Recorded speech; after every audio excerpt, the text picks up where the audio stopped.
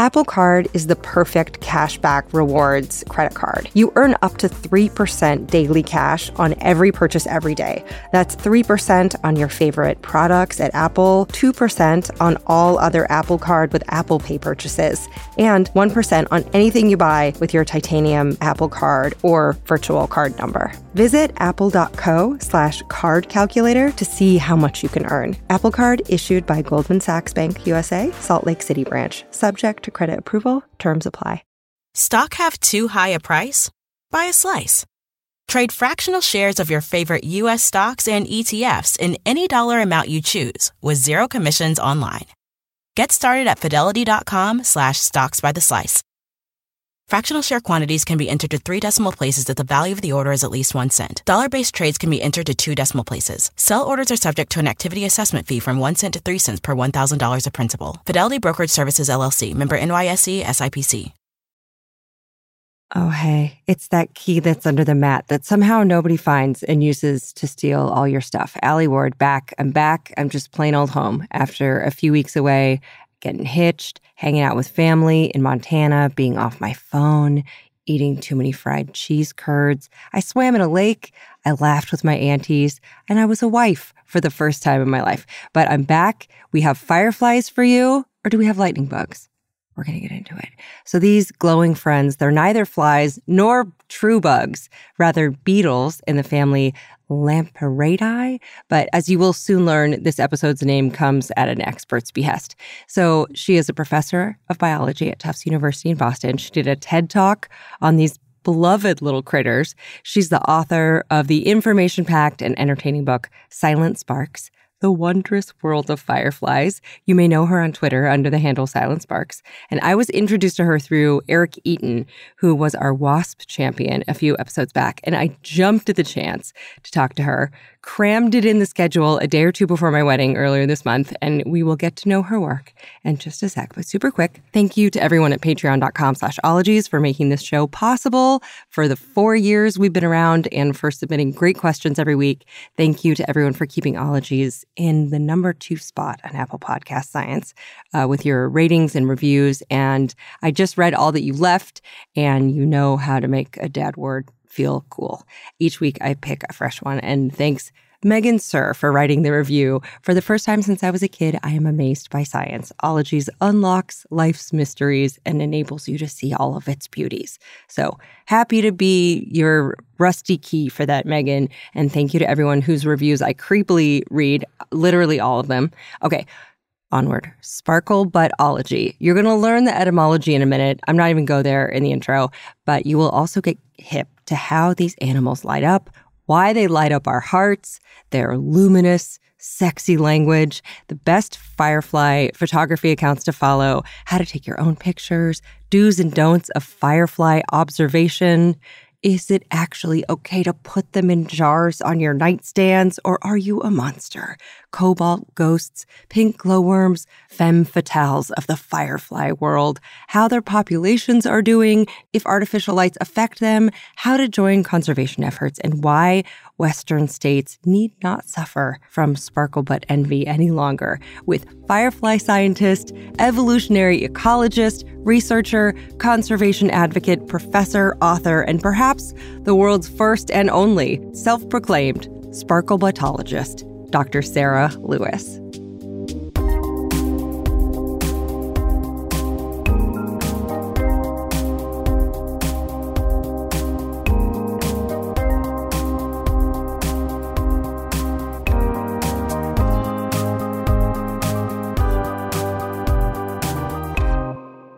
My name is Sarah Lewis, and I use she, her. Let us dive. Okay, great. Dr. Lewis, thank you so much for joining. Your ology, is it Lampreyridae? Would that be what it is? You know, this is really, really a hard decision. I spent a lot of time in the last day thinking about this. And so, I don't know. I don't like Lampreyridae. I don't like that one at all. What about lightning bugology? Or, I don't know, like sparkle buttology? There's so many really great ones. You know, why use the family scientific name? It just doesn't seem right. Sparkle buttology It is. That one. Okay. I like that one too. Good. We're agreed. You are one of the world's most well-known firefly experts and scientists and enthusiasts.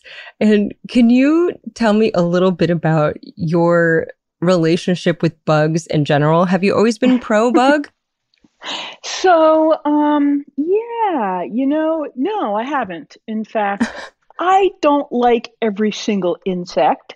I am completely in love with fireflies. And I think that most people are. I know a lot of people who don't really like insects. In fact, they have kind of, entomophobia. So, what? We don't like bugs? Honey, they don't like bugs. But I've really never met a single person who didn't like fireflies. So they're kind of unique in that way, right? Like even insect haters love fireflies. Of course, many people don't realize that fireflies are insects. So, Yeah, what do you think they are? Fairies? Magical fairies. Yeah, absolutely. I spend an inordinate amount of time trying to sort of educate and advocate for fireflies on social media. And so one of the things I've noticed on Twitter is that there's a lot of people who don't actually think that fireflies exist. They think they're like something that's in children's stories. It's kind of like a myth. And yeah, there really aren't any fireflies as far as they're concerned. They just don't believe it. I mean, I felt that way about huckleberries, and then I found out they were a real food. And I was like, a huckleberry exists. So fireflies, I guess that's a first flim-flam to debunk, is that fireflies are non-existent, but they're not fiction, they're real. Yeah, there's so many really cool myths to debunk about fireflies. I just love it. It's like so much fun, right? What other myths do you feel like people come at you to ask about? Okay, so first, they are real. That's cool. And yeah, the other thing is that a lot of people think, you've seen one firefly, you've seen them all.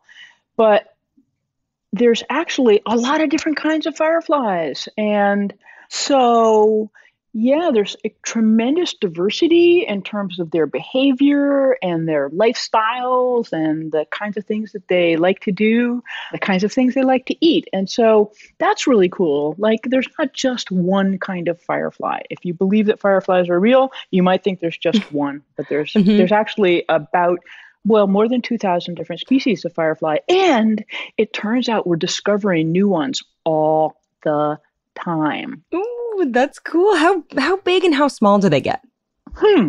So they can be pretty tiny, like you can still see them with your naked eye, so not that tiny. And they can also get really big. A couple of years ago, I was in Malaysia and I had a chance to see these, they're kind of giant, flightless female fireflies. They're like, the females are like the size of your thumb. Oh, a big thumb, right? So they're really, and they don't have any wings. They kind of look wormish, and they're pale and they're big and they're full of eggs and they crawl around on the ground. And the genus is Lampygera, and they're actually really cool because the males look like regular little fireflies, but the females are giant, much bigger than the males, and they are like putting all of their energy into reproduction. They don't bother flying around. Like, why bother? I'll just sit here, let the males come to me.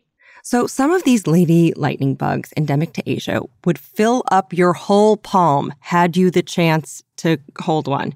They are wingless, dense, pregnant, with a butt that blinks like a flickering neon sign, kind of like the sexy Jabba the Hutt of fireflies with a real flashy ass.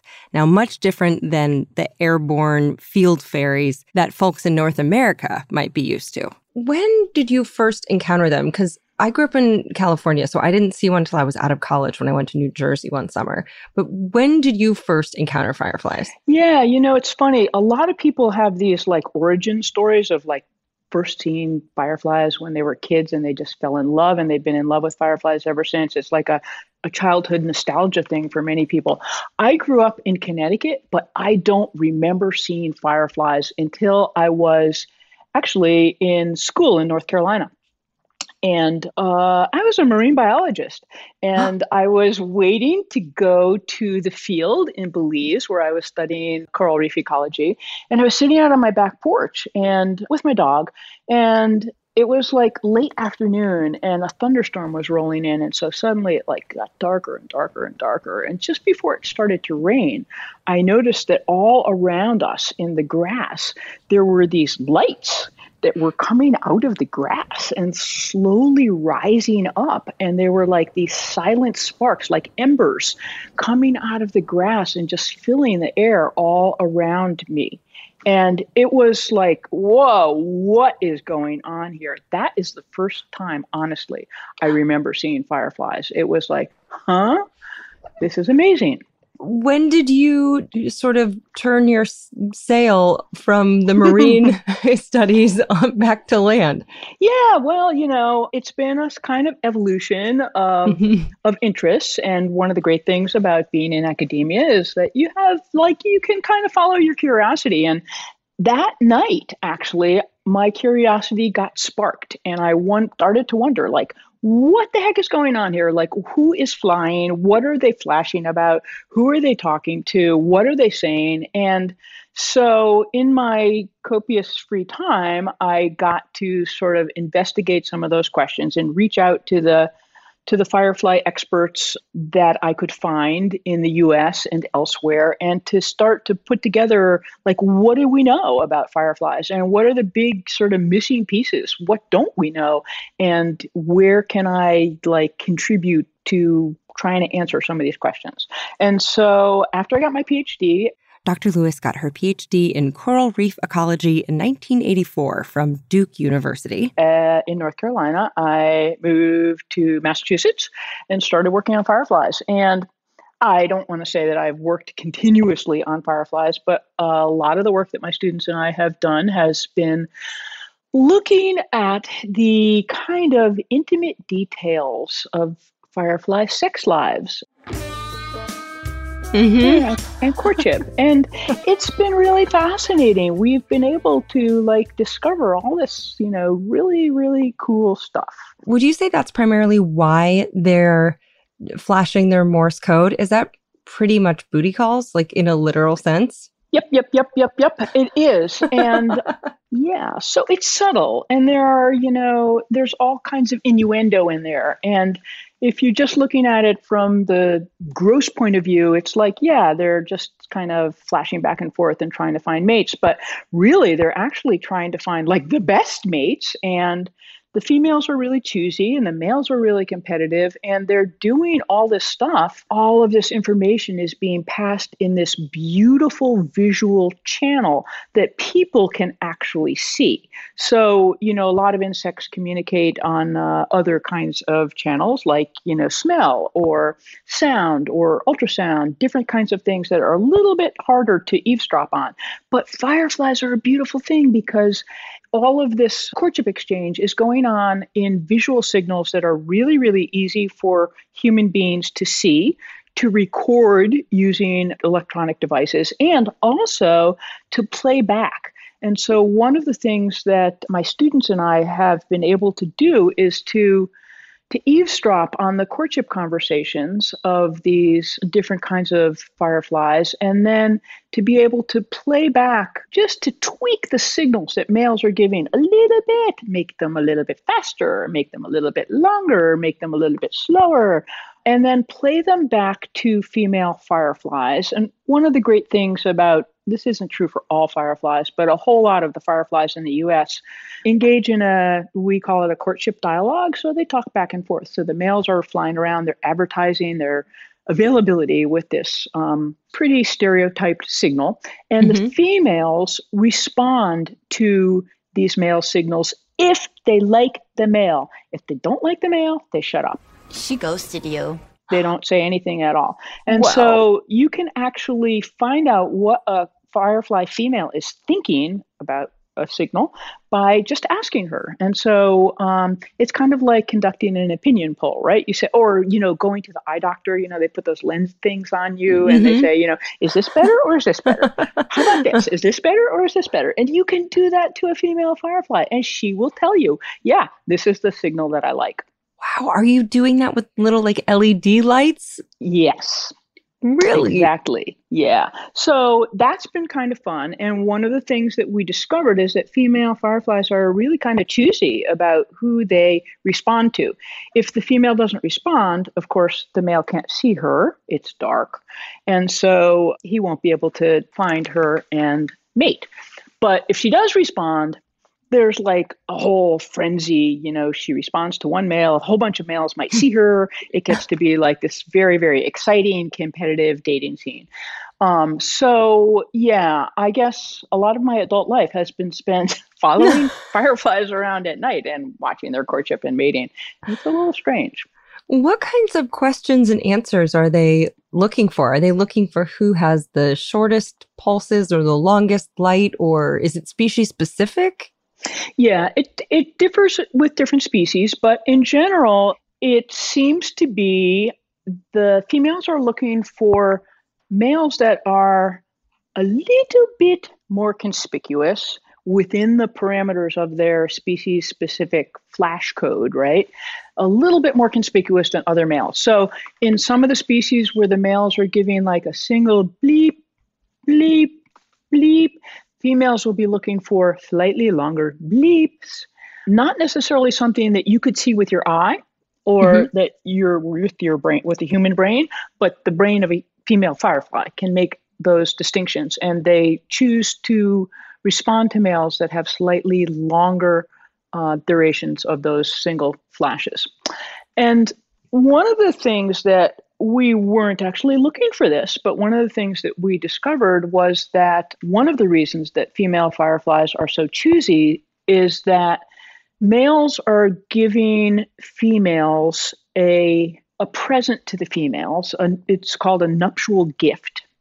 And totally, that's really the scientific term for it. It's like one of the best non-jargon scientific terms. Like everybody understands a nuptial gift. Yeah, that's what it is. So during mating, male fireflies are giving females not just their gametes, right? Not just their sperm, but also this package. And it's a really beautiful thing. It's like this very elaborate structure. If you happen to look inside a male firefly, which, probably most people never have a chance to do, but it's incredible what's inside. They don't really have a digestive tract or any of the other liver, spleen, stomach, all that stuff that we think of as internal organs. Their internal organs are basically reproductive glands that manufacture this elaborate package that is full of nutrients, and they transfer that internally to the female while they're mating. And the males that have the more desirable flashes also turn out, in many cases, to have the larger nuptial gifts. Wow. And the nuptial gifts are a big deal for the females because they are full of protein, among other things, that the female then can use to provision her eggs. And so females that get more nuptial gifts actually are able to lay more eggs. Oh. So that's a cool thing. I mean, why not choose? Yeah, I mean, if you kind of know through advertising, like, okay, longer pulse, bigger gift, then there you go. Like, bigger sandwich is going to bring me. Absolutely. We call it firefly bling. Just a side note, right before recording this a few weeks ago, I was cranky as hell and I could not figure out why. And then I realized that we had run out of coffee that morning. And so Jared, then simply my fiance, ran out to get my favorite latte as kind of a prenuptial gift, one might say. And my tiny brain was indeed impressed, and I was very grateful to have those nutrients. And I feel like it's important to note that he did not deliver this latte internally or during a copulatory act. Because I don't have that big a coffee problem. And what about you? Are you a night person? How much of your work involves these really long nights? Yeah, it's crazy.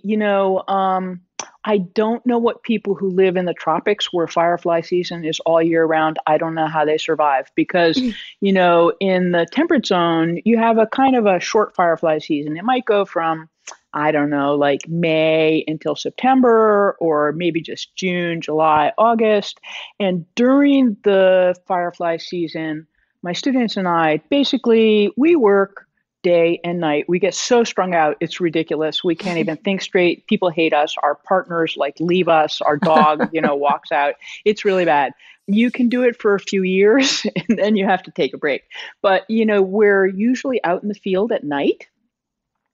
And then we are often doing lab experiments with fireflies that we've collected from the field and then put on a reverse light cycle so that they think it's nighttime when it's actually daytime.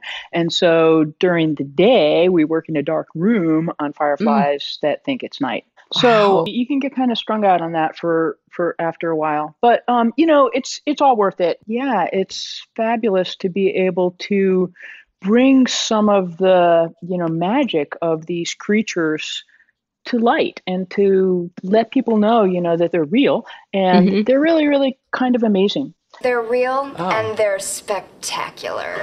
And you mentioned the tropics and the temperate zones. Does that mean that they don't inhabit arid climates as much? Why don't we have them in California? Yeah. So another myth that I am actually really happy to be able to debunk is that a lot of people think that there aren't any fireflies in the Western United States. And that's not true. Oh. So happy, you should be happy. Everybody should be happy because there are, there's at least 3 different kinds of fireflies. There's the daytime fireflies. They fly during the daytime. The adults don't light up, even though the larvae do. They're still in the same firefly family. There's lots of those in California and in the West. There are also glowworm fireflies where the females typically, the females glow. Typically, they are worm-like, as in they don't fly. And there's really, really cool glowworm fireflies on the West Coast, including, you got to Google this, the California pink glowworm. Oh my God, they're so beautiful. They are really beautiful. And they're all over California. And I don't know why people don't recognize those as fireflies. The males don't light up, but the females do. They glow for hours to attract these flying unlit males. And they're really, really cool. Okay, hold the phone. Boy, howdy, hot damn. What? Okay, so I'm a lifelong Californian, absolute sniveling simp for bugs. And yet this is the first I'm hearing ever of the pink glowworm, alias the firefly beetle, Microphotus angustus. Now, the ladies stay kind of baby-like in a larva-ish form, and they just cruise the leaf litter, kind of like salmon-colored, segmented tiny hot dogs. And then their soulmates are dude beetles who fly around, not glowing, but just looking out for butts. Now, I have spent my life jealous of New Jersey and ignoring all of these horny, baby-like sparkle butts under my California nose.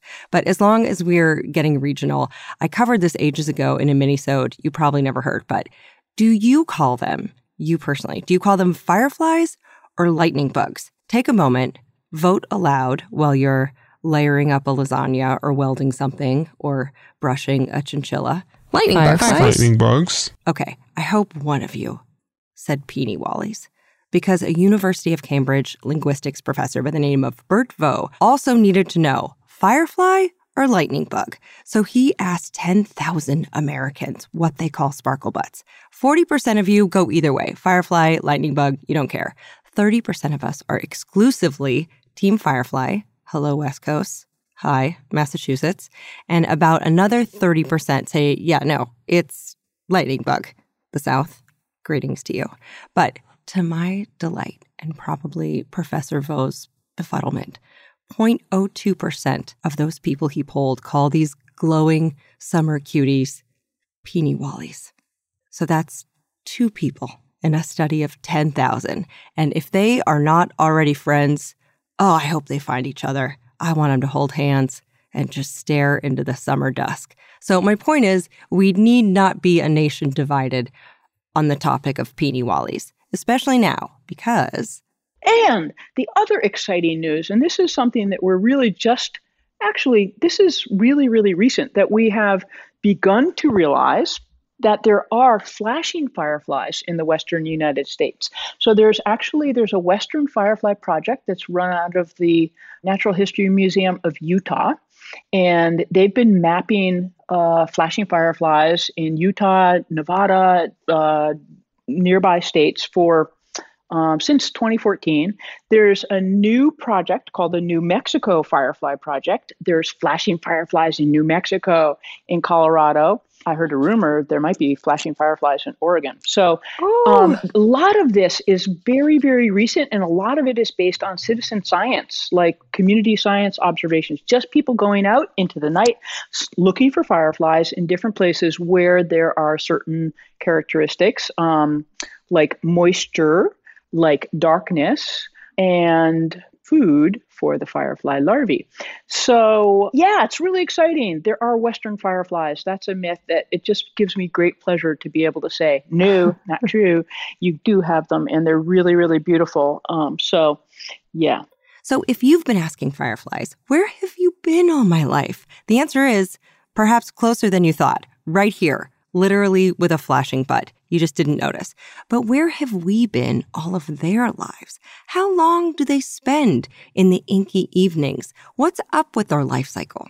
Yes. So one of the things that people who believe that fireflies are real and maybe have even seen fireflies, many people don't realize that what we're looking at when we see these ethereal adults flying around in the night, we're just looking at the very, very tip of the firefly life cycle. Like that, it's the tip of the iceberg. Fireflies spend up to 2 years living their lives in a completely different environment. So fireflies are beetles, and like other beetles, they go through complete metamorphosis. So the adult firefly, the female, lays her eggs. The eggs hatch out into little tiny firefly larvae. So there are a few thousand species of fireflies, and as adults, they're between 5 and 25 millimeters long, just an inch long at the biggest. But in their larval forms, they're little and they're hungry. And it's the larval stage where they're eating, and they're predators. They're voracious predators. They're really kind of fearsome voracious predators because they live underground, and sometimes in rotting wood, sometimes in leaf litter, and they're burrowing around, and they're looking for soft-bodied things like earthworms, slugs, snails, and that's what they eat. And even though they're tiny, they have the ability to bite and paralyze prey that's many, many, many times bigger than themselves. So a couple of firefly larvae can take down a really big earthworm, paralyze it so that it basically can't move. It's still alive. Can't move, still alive, can't move. And then they'll just feast on that earthworm for days and days and days and days. Do they hunt in packs? Clever girl. Are they hunting in packs like wolves? Yeah. We don't actually know what they do in the field, but there are many observations and I've seen it myself in the lab. Firefly larvae will gather together in groups to take down an earthworm.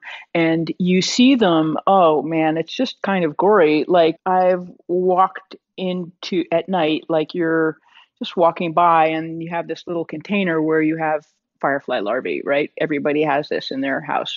Oh, the delight it brought me to think of a firefly expert tossing their mail onto a kitchen counter next to a deli cup of thriving larvae. Sarah just has these things in her casual possession, of course. Man, if I had a container of firefly larvae for every container of firefly larvae I had in my house, and a couple of earthworms. And you see that there's all this glowing, and they're all lined up along the earthworm, and all the firefly larvae are glowing, and they just have their jaws sunk into the earthworm, and the earthworm isn't moving at all. And they're lined up like, kind of like suckling pigs. They're just like all lined up sucking earthworm.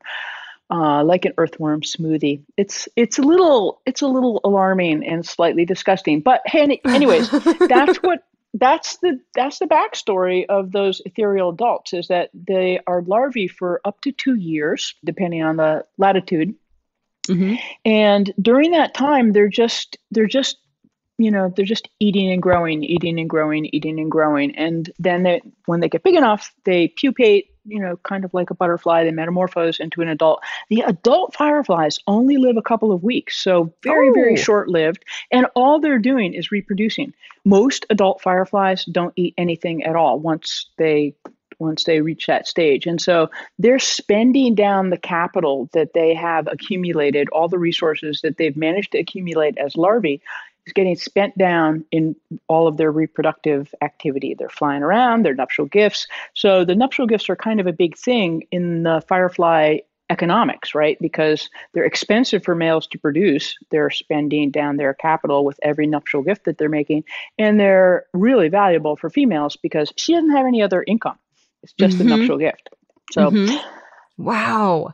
Just revisit this drama with me, if you will. Come on this journey. So let's say you're a baby. You're a human baby, a small, chubby baby who must grow. So you post up with other babies around a giant paralyzed worm, like a beached whale. And you and all these babies just devour this whale-like carcass until it's gone, and you do this for years. Imagine if humans spent most of our lifespans in focused bloodlust, eating raw meat, and then in the very twilight of life, like when we're 80, we finally go through puberty. And for the equivalent of like the last year of our human lives, out comes a different looking person with a glowing disco ass that makes people so horny, and the world loves us. We're so beautiful, people assume we're not even real. And then all that flesh we ate all of our lives as babies, we use that fuel to pay baby mamas so the kids we'll never meet can survive and follow in our sparkly footsteps. I mean, firefly life cycles. What a party. Do scientists know why they glow certain colors, and where is that bioluminescence coming from? I'm sure your background as a marine biologist, a lot of glowing stuff in the sea where it's dark, but not a lot of glowing stuff up here, so it seems. So what's it made out of? A lot of creatures have independently evolved this amazing, fantastic ability to produce their own light. It's really fabulous. So, among terrestrial animals and plants, there's not that many that can produce their own light, even though it's really common in the sea. In the sea, a lot of marine creatures use their light as a defense, or as a way of hiding, camouflage, or as a way to attract prey. And fireflies use their light in many of the same ways. So every single juvenile firefly, those baby fireflies I was talking about that live underground or in leaf litter, every single juvenile firefly can light up, even when the adults can't. And so we think that the ability, this light-producing talent of fireflies first evolved in the juvenile stage, and that it first evolved as a warning signal. So firefly larvae and a lot of adult fireflies taste really nasty. They manufacture toxins that they carry inside their body that are distasteful to many insect-eating predators. And so, if you live in the dark and there's no reflected light, it doesn't really help to be like brightly colored, like a monarch butterfly. Or say brightly colored poison dart frogs or skunk stripes. So you do not want this type of coloration. Has a name, and it's aposematism, taken from the Greek words for away sign. And aposematism was coined in 1890 by a British zoologist who had a mustache like a snow-white feather boa, Sir Edward Bagnall Poulton, in 1890, because one of the pleasures of being an animal scientist is that you can make up words when you identify the need for them, like sparklebotology. All of those usual warning colors don't really work. But if you can make a flash of light, that turns out to be a very, very memorable kind of warning signal that flashes out in the darkness. I am toxic. Do not even think about eating me. And so the first fireflies, by reconstructing their evolutionary history, scientists have figured out that the very first fireflies, the adults didn't light up at all. And it wasn't until many million years later that some adult fireflies managed to co-opt that larval bioluminescence and turn it into the quick, bright flashes that the flashing fireflies now use to find their mates. So fireflies started out warning signal and then later on turned it to courtship. It's kind of romantic, right? Imagine a dating app that's like, oh my God, you're toxic, I'm toxic. And then you just can't stop sending texts with your butts. That's the firefly life. And this week, Dr. Sarah Lewis would like her Ologies donation to keep these lovers alive via the Xerces Society, which is a wonderful nonprofit that has so many resources for conservation, including guides on native plants to help out our favorite critters, light pollution effects and guidelines, which we're going to talk about later, and so much outreach and education. So learn more at xerces.org, XERCES.org. And that donation we made in her name was possible by some word-approved sponsors of the show, who you may hear about now. This show is sponsored by BetterHelp. So is my brain.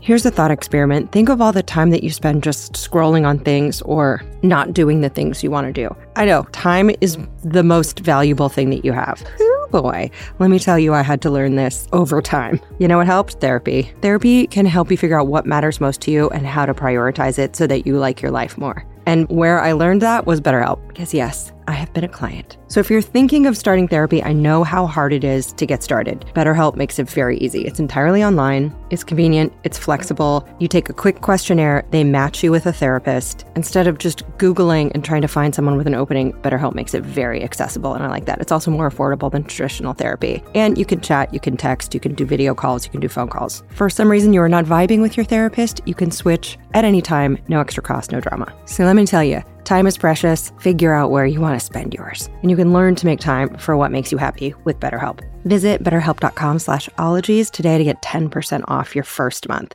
So that's BetterHelp, HELP.com/ologies. It's about time. Okay, so a little fun fact about how we make the show. So right before it gets published, I do like the third pass on the edit in case I want to tweak anything before it goes out. And I always do laundry during that time because I need to listen to the show as if I were a listener who's doing something else while you enjoy facts about capybara butts. And I would like to thank EarthBreeze for making that whole situation more pleasant. So EarthBreeze has these eco sheets that we use that I love. They're not a liquid or a powder. They're not a capsule. They look like a dryer sheet, but it's this ultra concentrated laundry detergent. So I don't have to spill a bunch of soap all over my hands and pants, which happens every time I have that giant heavy laundry jug. There's no measuring, there's no mess, there's no wasteful plastic jug, which makes me feel good about myself. And we all need that. It works on everyday stains and odors, and it's just one more step to making laundry day easier. So go wash your clothes, but make it easier with EarthBreeze. And right now, Ologies listeners can get started with EarthBreeze and save 40%. So go to earthbreeze.com/ologies. That's earthbreeze.com/ologies for 40% off your subscription. I use it while I edit this. Okay, here's how I like my clothes. I like them classic, I like them well-made, I like them comfortable, and I like them ethical, which is why I flipped when I first heard about Quince. So Quince partners directly with these top factories, so they cut out the cost of the middleman, and then they pass the savings on to, obviously, you. They have these 100% Mongolian cashmere sweaters that start at $50. They have organic cotton sweaters, they have washable silk tops, they even have 14-karat jewelry in case you are looking for a present, maybe for yourself. So Quince items are priced like 50 to 80% less than similar brands, but Quince only works with factories that use safe, ethical, and responsible manufacturing practices. And I like that their styles are well-made, well-cut, but also classic. I did not own a cashmere sweater before Quince. That was the kind of thing that I would splurge for other people, but not myself. But I was like, you know what, Quince? I think I shall. So indulge in affordable luxury. Go to quince.com/ologies for free shipping on your order and 365-day returns. That's QUINCE.com/ologies to get free shipping and 365-day returns. Quince.com/ologies. You look amazing. How you doing on that D, that vitamin D? Could be better. I feel ya. Some of us are coming out of a winter. I don't know how much outside time you get. I don't know how your vitamin D is dietarily, but I know a lot of people, including myself, especially women over 18, 97% of us not getting enough vitamin D from our diet. Rituals like, how about I help you? They're a clinically backed multivitamin. So skeptics, here's a multivitamin that's like, yeah, we use science to formulate this. I think you're going to like it. Ritual multivitamins are vegan. They're gluten and major allergen free. I also like that Ritual is a female-founded B Corp, so they're doing good for the health of people and the planet. Ritual multivitamins are also gentle on an empty stomach. I like that when I open mine, they have kind of a minty essence. I've got Ritual vitamins in my belly right now, to be honest. I take them every day. They have kind of a lava lamp look with oil and beads inside. I also have their melatonin caps at night when I need to go, bye-bye, Z's. So no more shady business. Ritual's Essential for Women 18 Plus is a multivitamin you can actually trust. And get 20% off your first month for a limited time at ritual.com/ologies. So start Ritual or add Essential for Women 18 Plus to your subscription today. So that's ritual.com/ologies for 20% off. Okay, you were in the dark with some Firefly facts, and Sarah had illuminating answers. Let's hear them. I have so many questions from listeners. Megan Walker wants to know, if you clap or make noise, do they flash? My dad told me that as a kid, and it mostly seems to work, but I'm also skeptical that it's just coincidence. Yeah, so fireflies respond to a threat by often respond to a threat by making light, because it is a warning signal. And so if you have a firefly and it's, just kind of hanging out in a container, and you vibrate that container or knock on it or, slap the side of the container, a firefly will often flash. And so it's possible that clapping might be perceived as a disturbance, and they would light up as a way of saying, hey, don't eat me. I'm here. I'm toxic. Can you not do that? Got it. Okay. So many people wanted to know about catching them. And if you catch them and put them in a jar with grass, how bad is it for them? And will they die immediately? No, I think it's actually, I love that people catch fireflies and then release them. I think it's a beautiful thing. I think the more people that can appreciate these miraculous, luminous beings, the better. And what better way to do it than to get up close and personal with them. So yeah, I think that as long as people realize that, if you catch a firefly, catch it with a net, handle it really gently, coax it into a jar with some, as you say, with grass, maybe a little bit of damp, not like sopping wet, but damp paper towel, even a little tiny piece of apple. They'll really, really like the moisture from the apple and the sugars that are in the apple. And, watch them overnight, make sure they have a lot of moisture in the jar, and then let them go into the same habitat where you collected them the next day. So I'm all in favor of catch and release for fireflies. There's one caution that I have to mention, which is that this happened to my nephew many years ago. He was visiting from California. He was visiting in Vermont, and he was really excited to see fireflies, and he went out and he caught a whole bunch, and he put them in a jar, and he put them on the night table next to his bed. And during the night, he woke up and he actually saw a very, very gory scene, which is pretty common. Some of the fireflies were eating some of the other fireflies. So I haven't really mentioned this, but there's a particular group of fireflies just in North America. Yeah, we're proud. And they are predators of other fireflies. And what was going on in Nate's jar was that he had accidentally caught some of the prey fireflies and a couple of the predator fireflies, and the predator fireflies were so excited, and they were feasting on the other fireflies. Oh, and man. He screamed in the middle of the night. We had to get up, go running into his room. He was fine. The fireflies were not. And then we had to explain the whole, predation thing. And yeah, so be careful to only include the little guys and none of the big predatory ones. Oh, no. So yes, Photurus, these predatory females, whom Sarah has called the femme fatale of lightning bugs, are great at doing impressions of other species, but they're not great at making their own lusobuffogens. Lusobuffogens? Sure, which are steroid compounds that make them less tasty to birds and spiders and such. So catfishing and preying on other glowing beetles gives them more defense against predators. So for those who wish that there were raves that were also gladiatorial matches, congratulations, sickos. Your time has arrived. Davis-born Annie Hardkey, Kevin Glover, Lisa Ma want to know, why do they smell that way? Do they smell? Oh, yes, that's so interesting. What great questions. Thank you all. So, when you handle fireflies, they do give off a particular odor, and that odor is part of their sort of, we call it a multimodal defense mechanism, but they have the light that they're using as a warning. They have a kind of smell, a volatile smell that they release that warns potential predators that they are going to taste bad. And then if you were to taste a firefly, which I don't recommend, you would, or even gently bite into a firefly, which I don't recommend.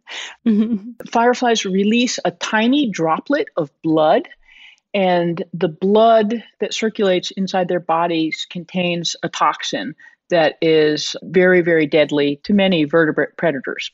So, yeah, that smell is something that a lot of people don't even notice it, but it's really, really noticeable. If you hold a firefly in your hand, just hold it up to your nose.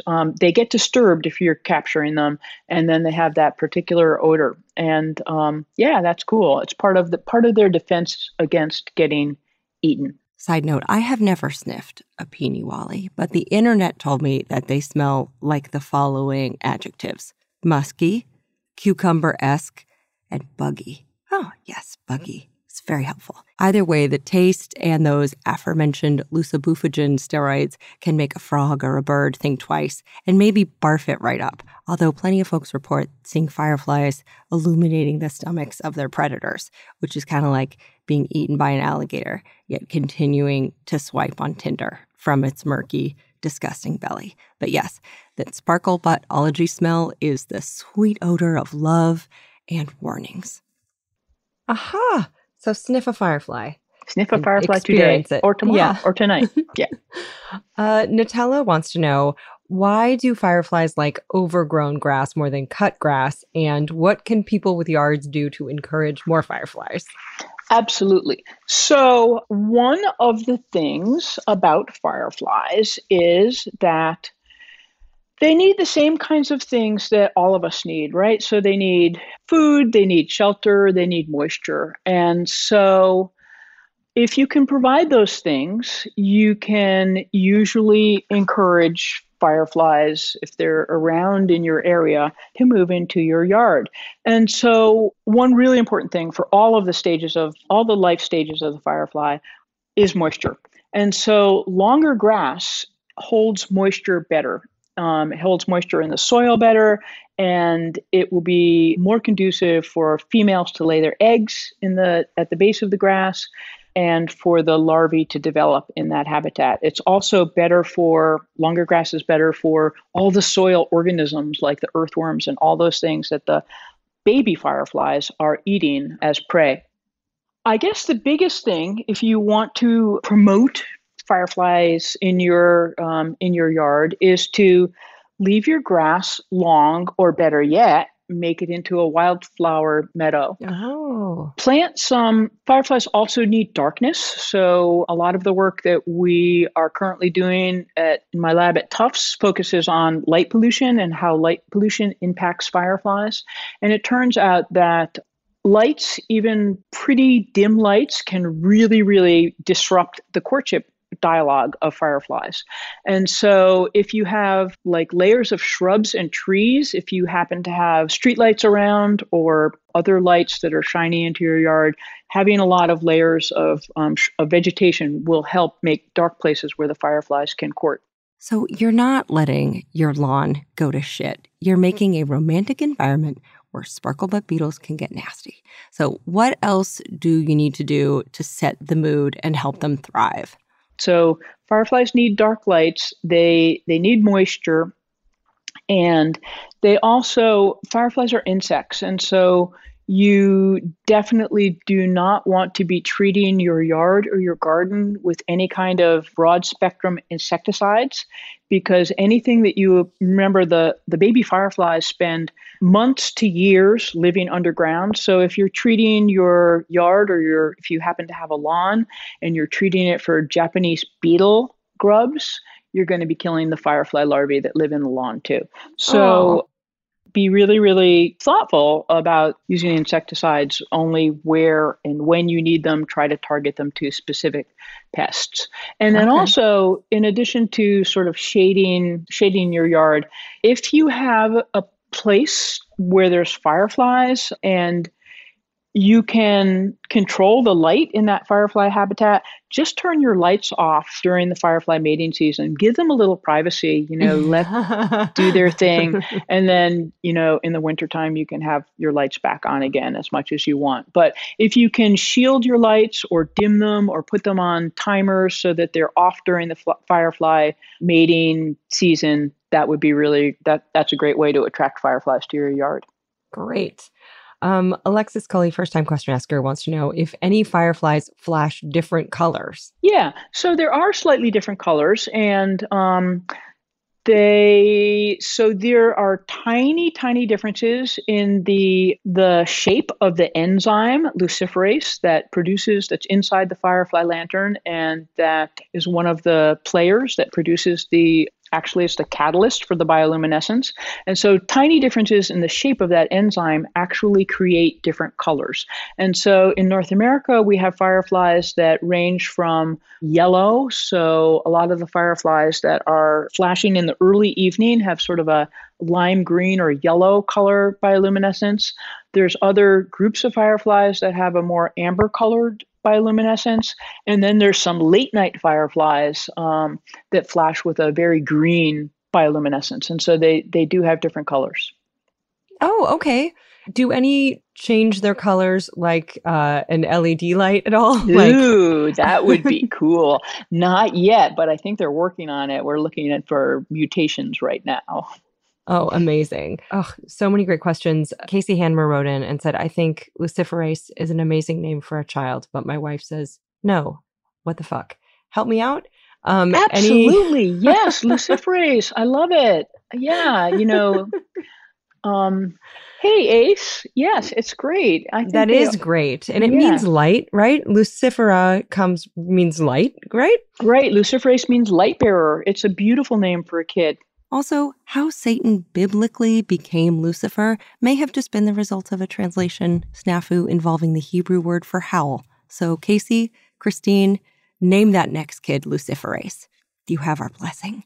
And patron Nathan Algrim wrote in to say that they saw their first blue ghosts this summer, and it was, quote, trippy in the best way possible. And I'm glad for Nathan that this experience wasn't trippy in the worst way possible, which would have been an encounter with Lucifer himself. But yes, you were not alone when it came to wondering about blue ghost fireflies and why they are such low-flying marvels. Oh, and Mila Kuda wants to know, what's the deal with blue ghost fireflies? The deal with blue ghost fireflies, they are magic, totally magic. So this is a firefly that's found throughout the southeastern United States in the southern Appalachian Mountains. And they're really, really cool because they're a glowworm firefly. The females are tiny, tiny, tiny, tiny, tiny. They don't have any wings. They cannot fly. They're totally earthbound, which is sad, but they're also really beautiful. They're like these beautiful little jewels that are hidden in the forest, in the leaf litter in the forest. The males light up in this case, and they fly around with a very, very long, like minutes long glow. And for reasons that remain a bit elusive, but have something to do with sort of the physics of light, their light looks blue. But if you record the light with a spectrograph, it actually turns out to be green. Oh. So they're called blue ghosts because they look kind of bluish when it's reflected off the vegetation. And so, but they're really glowing green. And one of the things about the blue ghost fireflies that's quite remarkable is that they've gotten to be a pretty big tourist attraction in the past few years. And fireflies in many places are actually kind of flickering out. In most cases, it's because their habitat is being lost. In some cases, it's because their local population is being threatened by either light pollution or even tourism.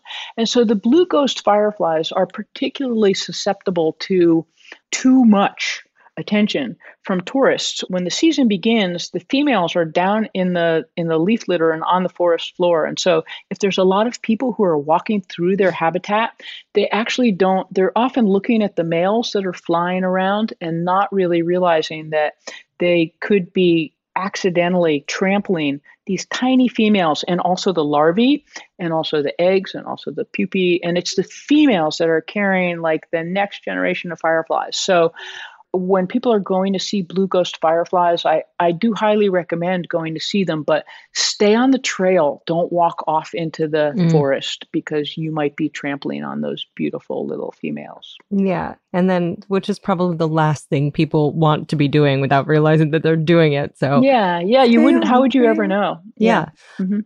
Patrons Allie Gibson, first-time question asker Ivory Sanchez, Chris Moore, Allie Barg, Rose Moon Yards, Kent Durbin, and so many people, Claire Weldon, Tegan Mortimer, first-time question asker Anthony, Katie Courtwright, Alex Stahl, have said, wanted to know about the numbers of fireflies. Anthony says, why is it some years we have tons and tons and other years almost none? And Claire says, I've heard a lot the last few years about major declines in firefly populations. Alex Stahl says, growing up, I remember seeing fireflies all the time, but it's been ages since I saw any. How are they doing and what can we do to help? Mm-hmm. Great questions. Yes, thank you. So, like other insects, fireflies have good years and bad years. And so in a really, really dry year, there's a lot of mortality, especially of the larvae. And so there won't be as many fireflies, adult fireflies emerging the following spring and summer. And sometimes in a wet year, there's lots of prey. They're doing the larvae are surviving really well. There'll be a lot of fireflies that year.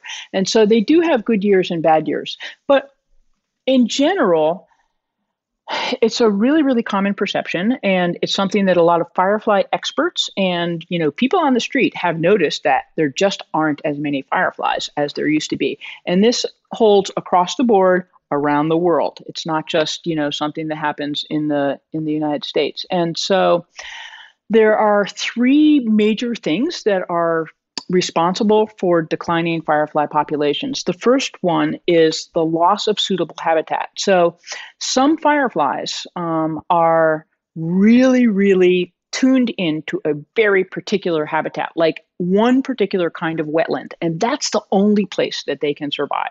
That's where their larvae live. That's where where they can pupate, where they can complete their whole life cycle. If you wipe out that wetland, those fireflies can't just get up and move somewhere else. There are other fireflies that are like habitat generalists. They can live in all kinds of places. They're doing fine. The habitat specialists are not doing so well. So yes, some sparklebutts do well sauntering between various habitats, but other tender, glowy babies have evolved to thrive in only one specific ecological niche. So the loss of and the degradation of appropriate habitat is a really, really big problem for many species of firefly, including a bunch of U.S. fireflies that are specialists in wetland habitats. The second thing that is really bad for fireflies, we've already talked about a little bit, they need dark nights. And so light pollution is a big threat to fireflies around the world. And so you can turn off your lights. That's an easy thing to do. Light pollution is totally reversible, right? Just turn that switch. And then insecticides is a third major threat to fireflies. So pesticides that are applied to the soil or to plants that then get into the soil and will kill firefly larvae. So I guess, one of the things that we've been doing, so I work with a group called Fireflyers International. And one of the things that we have been doing is trying to educate people about the different life stages of fireflies, the the things that they need, and to advocate for their protection. We've been working with the Xerces Society in the U.S., and you can go to the Xerces Society website. Just Google Xerces fireflies, and there's a whole lot of information, free PDFs that you can download about conserving fireflies and what you can do to, and there's actually, we have fact sheets about fireflies and light pollution, so firefly-friendly lighting guidelines. And you can get all that stuff at the Xerces website. Listen, I get it. You're listening to this while paddling a gondola or herding penguins, and you're like, you're my internet dad. Look it up for me. So Xerces recommends using motion detectors or timers to limit the amount of time lights shine, shielding lights so they only illuminate the intended areas like a pathway, switching out bright outdoor lighting for red bulbs or covering existing bulbs with red filters, and closing curtains at night to reduce the amount of indoor lights that spill outdoors. So more info is up at xerces.org. And also get Dr. Sarah Lewis's book, Silent Spark, which is linked in the show notes. It will delight and inform you. Also, I just realized when I said herding penguins, it sounded like hurting penguins, but I meant like there's a herd of penguins that I don't want to make it sound like you're just out there herding penguins. Anyway, what else can you do? Are there any community science projects that people can help out with? Yeah, so there's so much we don't know about fireflies. So as I mentioned, there's especially a lot we don't know about fireflies in the Western U.S. And so I highly recommend the Western Firefly Project. Just Google it, and they're collecting observations from people all over the West of flashing fireflies, and that's really exciting. There's a New Mexico Firefly Project that just started this year, and that's really exciting. People are discovering like all new fireflies. We never even knew that they were in some of these places. So there's a lot of really, it's a very exciting time to be a community scientist for fireflies. Fireflies are out for a short time each night and also a short season each year. And so we really need many eyes in many places. So those are two things, the Western Firefly Project and the New Mexico Firefly Project. And then also across all of the U.S., there is Firefly Watch, which is run by Massachusetts Audubon Society. And you can find out more about that community science project on their website. Oh, and what about photography? Any hints on capturing good firefly photos? Yes. So I would like to say that personally, I am in awe of the many, many firefly photographers out there who capture these beautiful long exposure images of fireflies. And in these images, you can often see the flash pattern of the firefly. You can almost identify like what species of firefly it is from the photograph. But I have no idea how they do that. It's okay. I looked up some tips for us. So basically, get a tripod, slow down the shutter speed, open your lens up wide, and crank up your camera's sensitivity to light, or its ISO. And if you don't have a fancy camera that is also not a phone, then there are apps like ProCam 8 that have presets like low light and light trails. And you can also do a slow shutter mode, which stacks a bunch of images on top of each other to create a longer exposure effect.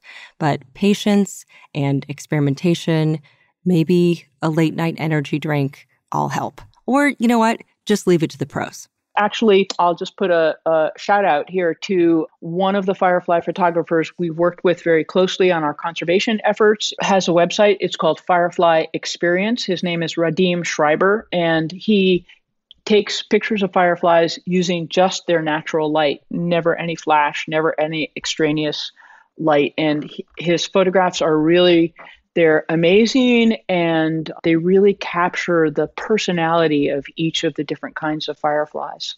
Oh, so I highly recommend Firefly Experience. Cool. Last listener question. Sarah Hoover, Cameron Brown, and RJ Deutsch all asked if you have thoughts on the song Fireflies by Owl City, if it ever gets stuck in your head. Have you heard of this? That's so funny. Yes, I don't really like that song because, you know, I don't know, the 10,000 hug stuff.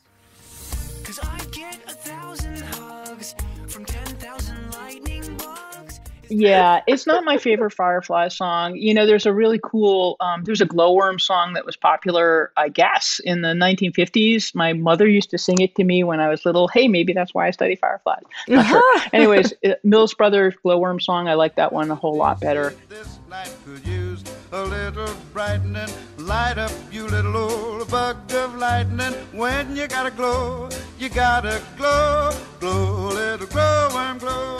Did we just discover why Sarah Lewis is a firefly scientist? Did that just happen? I don't know. I guess either way, sing to your loved ones, ask smart people weird but well-intentioned questions, because you never know what's underneath some rocks. On the topic of last questions I always ask everyone, your least favorite thing about being a sparklebatologist or least favorite thing about fireflies. Is there anything that's just an annoyance or you wish was different? Absolutely. And it's undoubtedly mosquitoes.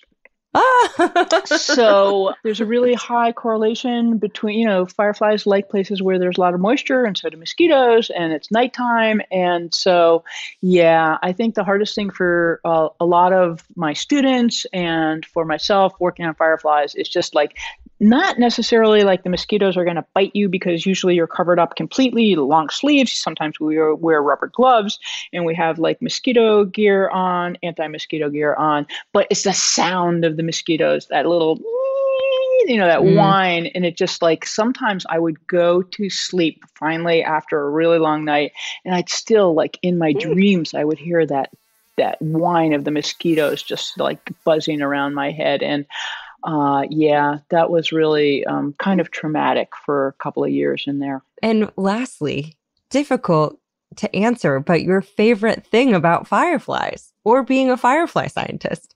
Wow. Yeah. So this is easy because, the thing that I really, really appreciate, I just feel so fortunate to be able to have devoted so much of my scientific career to studying such a wondrous animal.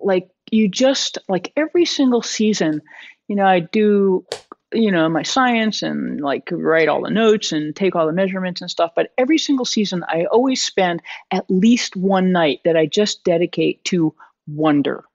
I just put everything else out of my mind, and I just go out and gawk at the fireflies and just drink in the wonder. And man, it's a really incredible thing. And it's not just, that they don't just bring that wonder to me, but to everybody who sees them. So, they are some of the best ambassadors for Earth's natural magic. And so, man, I feel so lucky to be representing them to and telling people about them and learning more about them. It's just I just feel super, super, super grateful to the fireflies, lucky to have found this niche.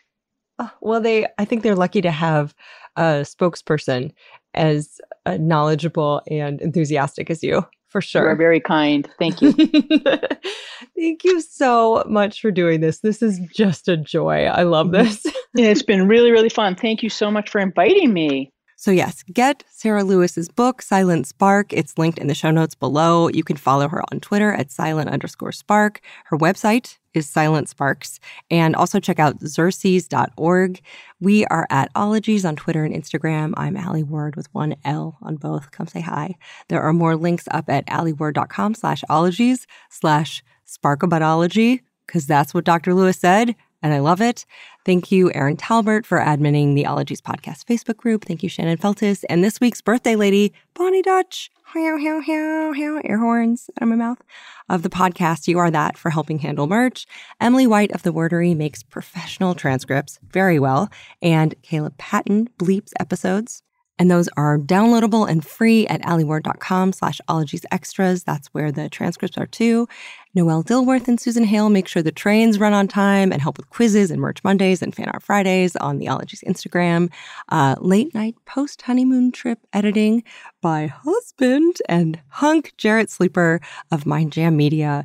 And Zeke Thomas Rodriguez edits down the Smologies episodes that are coming out now every other Thursday. And longtime editor, of course, is Stephen Ray Morris of the podcast See Jurassic Right and the Percast. Nick Thorburn wrote the theme music. Happy birthday to my sister Celeste Altus, herself a glowing being in the night. And if you stick around until the end of the episode, I tell you a secret. And this week we did a lot of driving through Montana, in which gambling is legal in that state. And whenever I see a casino billboard that advertises loose slots, I always think of just terrible food poisoning, just like eating bad shrimp from the buffet in heaven. Loose slots all weekend. Just chained to the jackpot, if you will. Anyway, it's gross. I can't remember if I've told you that before, but now you know. Sorry. Bye-bye. Pachydermatology, homeology, cryptozoology, litology, nanotechnology, meteorology, olfactology, nephology, serology, selenology.